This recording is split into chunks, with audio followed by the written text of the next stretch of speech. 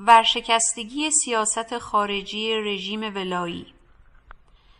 دامن زدن به ناسیونالیسم اسلامی و تنش در مرزهای شمال غربی کشور.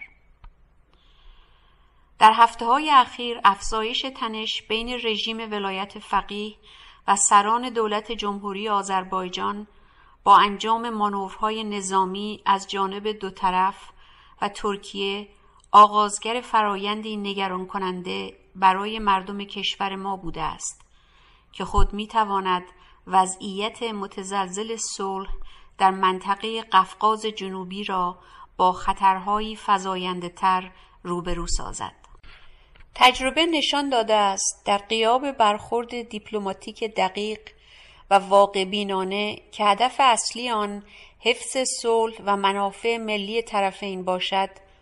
تنش‌های منطقه‌ای که در ابتدا حتی کم اهمیت به نظر می آمدند می تواند به سرعت وضعیت را به سوی مناقشه‌های نظامی و حتی درگیری‌های خطرناک سوق دهد. به این ترتیب اجرای مانور بزرگ نظامی و در پی آن رجزخوانی علی خامنه‌ای در مورد سیلی زدن به سران کشور همسایه به همراه ورود و دخالت فرماندهان سپاه در آن، تنش‌های موجود در مرزهای شمال و شمال غربی کشورمان را با وضعیتی پیچیده‌تر و خطرناکتر روبرو کرده است. البته از سوی دیگر حرکت‌های تهدیدآمیز اخیر جمهوری آذربایجان در مرزهای ایران و ارمنستان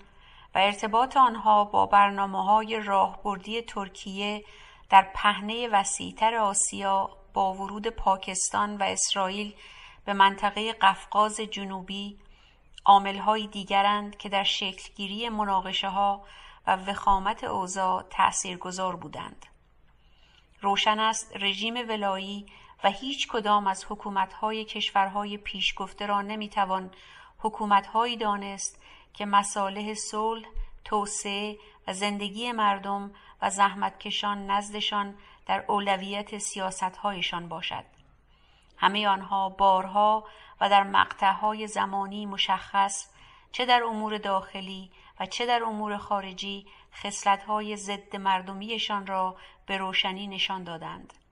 همه آنها هرگاه برای دوام برقرار ماندن هیئت حاکمه و دولت‌هایشان یا مقاصد و منافع نامشروعشان ضروری بوده است، با توسل به عملیات نظامی مستقیم یا نیابتی، با بکارگیری انواع جریان‌های ارتجاعی شبه نظامی اسلامگرا در راه برافروختن آتش جنگ گام برداشته و برخواهند داشت. از نقش مخرب پاکستان در ارتباط با افغانستان و هندوستان، حرکت‌های تجاوزکارانه ترکیه در ارتباط با بحران قره‌باغ و جنگ آذربایجان و ارمنستان، حمله نظامی و لشکرکشیش به مناطق کردنشین عراق و سوریه و به لیبی گرفته تا عملکرد ضد انسانی و برخلاف قوانین بین‌المللی اسرائیل در قبال فلسطین، سوریه و لبنان، همگی از سیاست‌های بسیار مخرب حکایت دارند که حاصل آنها جز خونریزی، ویرانی و گسترش فقر و عقب ماندگی چیزی دیگر نبوده است. در این فرایند کشورهای ضعیفتر نظیر آذربایجان، ارمنستان و افغانستان در چارچوب مناقشه‌های ملی قومی و مذهبی در عمل به مهره‌های بازی در دست قدرت‌های منطقه‌ای و سرآخر در شمول سیاست‌های کلان امپریالیسم تبدیل می‌شوند. تحول‌ها و تغییر توازن نیرو در مرزهای شمالی کشورمان تحت تأثیر مستقیم برنامه‌های راهبردی ترکیه اند. ترکیه در دوره رهبری رجب طیب اردوغان مترصد متصل کردن مرزهایش به جمهوری آذربایجان بوده است تا از این طریق راه نفوذ سیاسی، اقتصادی، نظامیش به کشورهای آسیای میانه و مرزهای مجاور با بخشهای مسلمان نشین شمال غربی چین را بگشاید و گسترش دهد. این برنامه‌های سیاست خارجی ترکیه در قبال آسیای میانه بر روابطش با کشور ما و همچنین قدرت‌های بزرگ جهانی مسلماً تأثیری تعیین کننده خواهد داشت. حسن روحانی رئیس جمهور قبلی ولی فقیه نیز در روز 31 تیر ماه 1397 با بلند پروازی توسعه طلبانه همانند اردوغان مدعی شد عمق راهبردی ایران از شرق تا شبه قاره هند، از غرب تا مدیترانه، در جنوب تا اقیانوس هند و دریای سرخ و در شمال آسیای مرکزی و قفقاز است. البته تا آنجا که به سیاست خارجی رژیم ولایت فقیه مربوط می شود، در بیش از 4 دهه گذشته با مسلط شدن اسلام سیاسی بر محور رهبری آیت الله خمینی، روابط ایران با خارج در مجموع زیر تأثیر شوونیسم اسلامی و عزم صدور انقلاب اسلامی بوده است. این گرایش در سیاست خارجی کاملاً برخلاف منافع ملی بوده و هست و از همان ابتدای انقلاب بهمن 57 بر ضد آرمان‌های انقلابی مردم و مصالح آن عمل کرد. از ابتدای جنگ ایران عراق نیروهای مترقی و ملی و از جمله حزب ما با نگرانی به اثرهای خطرناک دیدگاه‌ها و سیاست ماجراجویانه شوونیسم اسلامی توجه داشتند. تبلور نهایی این دیدگاه‌ها و سیاست‌های ضد ملی، تکرار شعارهای فریب دهنده و خطرناک مانند جنگ تا پیروزی، راه قدس از کربلا می‌گذرد بود. شعارهایی که سران جمهوری اسلامی برای ادامه جنگ و به هدف تحکیم پایه‌های قدرت اسلام سیاسی همواره آنها را در کوچه و بازار سر می‌دادند. ادامه این دیدگاه‌ها در 3 دهه گذشته زیر لوای ایجاد عمق استراتژیک و محور مقاومت اسلامی مورد نظر خامنه‌ای، ماجراجویی‌های نیروهای برون‌مرزی سپاه از ارکان اصلی سیاست‌های رژیم در منطقه بودند.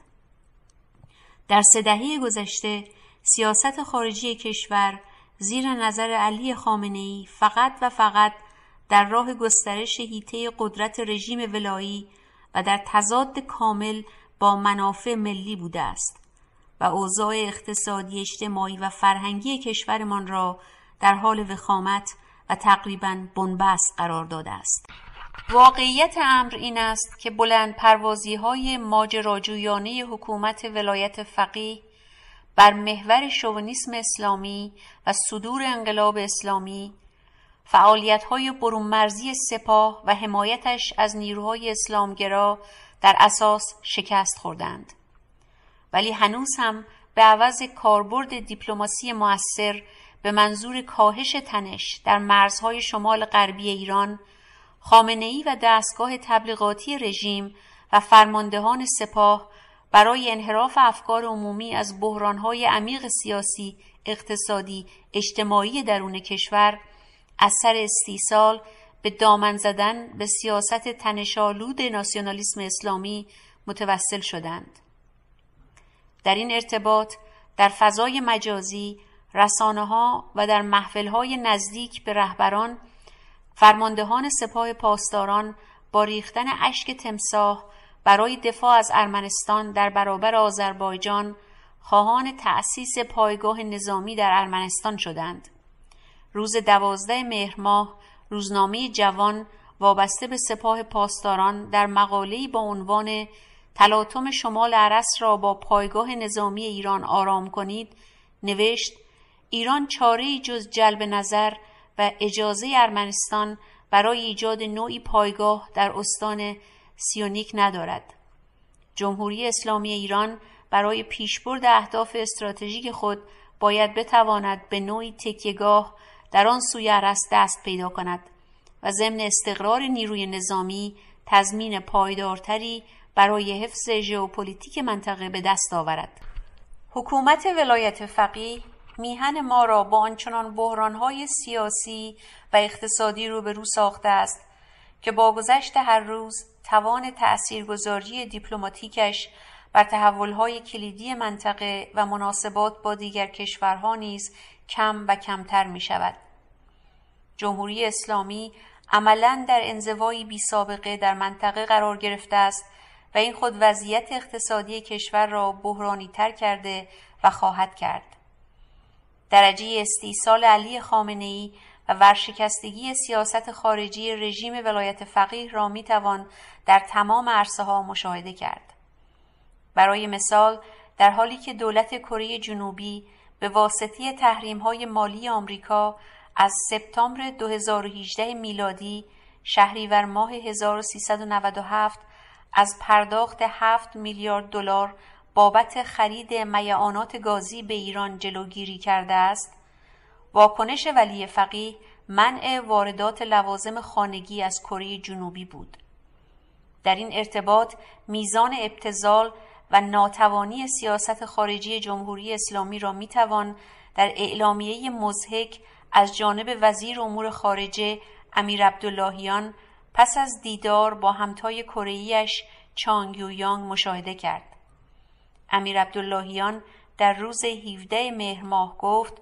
به وزیر خارجه این کشور گفتم مثلا حتی ممکن است صدا و سیمای ایران نیز بگوید که دیگر سریال‌های کره‌ای را پخش نمی‌کنیم، به دلیل اینکه کره به تعهدات خود عمل نمی‌کند. به رغم اینکه چه کسی و کدام حزب در کاخ سفید زمام امور را به دست گیرد، ماهیت سیاست‌های امپریالیسم آمریکا در منطقه و پهنه جهانی بسیار روشن است و حزب ما و دیگر نیروهای مترقی با تلاش فراوان و به اشکال گوناگون در دفاع از منافع ملی و مردم کشورمان با آن مبارزه کرده و خواهند کرد. اما اینکه چرا کشور ما در این چنین موقعیت خطرناک اقتصادی و سیاسی ضعیفی قرار گرفته است، در درجه نخست مسئولیت آن بر عهده ولی فقیه خامنه‌ای و قشر روحانیت حاکم و رهبری سپاه و کارگزاران نظام است. حزب توده ایران معتقد است که جهت و ماهیت سیاست خارجی همه دولت‌های جمهوری اسلامی ایران در 3 دهه گذشته با وجود کش و قوس‌ها و برخی تفاوت‌های شکلی در آن، در تحلیل نهایی و در مجموع به هدف دوام حاکمیت اسلام سیاسی و حفظ و گسترش منافع کلان سرمایه‌هایی بودند که حیات نظام به آنها وابستند. کشور ما برای سازماندهی جنبش مردمی و تغییر توازن نیرو برای گذار از مرحله دیکتاتوری و امکان پذیر شدن دگرگونی‌های بنیادین در راستای تحقق آزادی‌های دموکراتیک و عدالت اجتماعی نیازمند صلح است.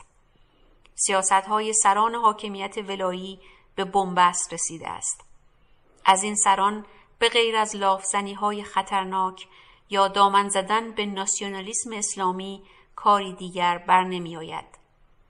اما این گونه سیاست‌های حاکمیت می توانند به نقطه بازگشت ناپذیر وقوع جنگی خانمانسوز منتهی شوند. حاکمیت مطلق ولایت فقیه و سیاست‌های پرخطر آن سد راه ترقی کشورمان شدند و از این روست که ما در راستای خواست مردم کشورمان برای صلح و استقلال و عدالت اجتماعی به سیاست‌های تنش افزا و تحرک‌های نظامی طرف‌های درگیری‌های اخیر نه می‌گوییم. برگرفته از نامه مردم، ارگان مرکزی حزب توده ایران، 19 مهر 1400، شماره 1140.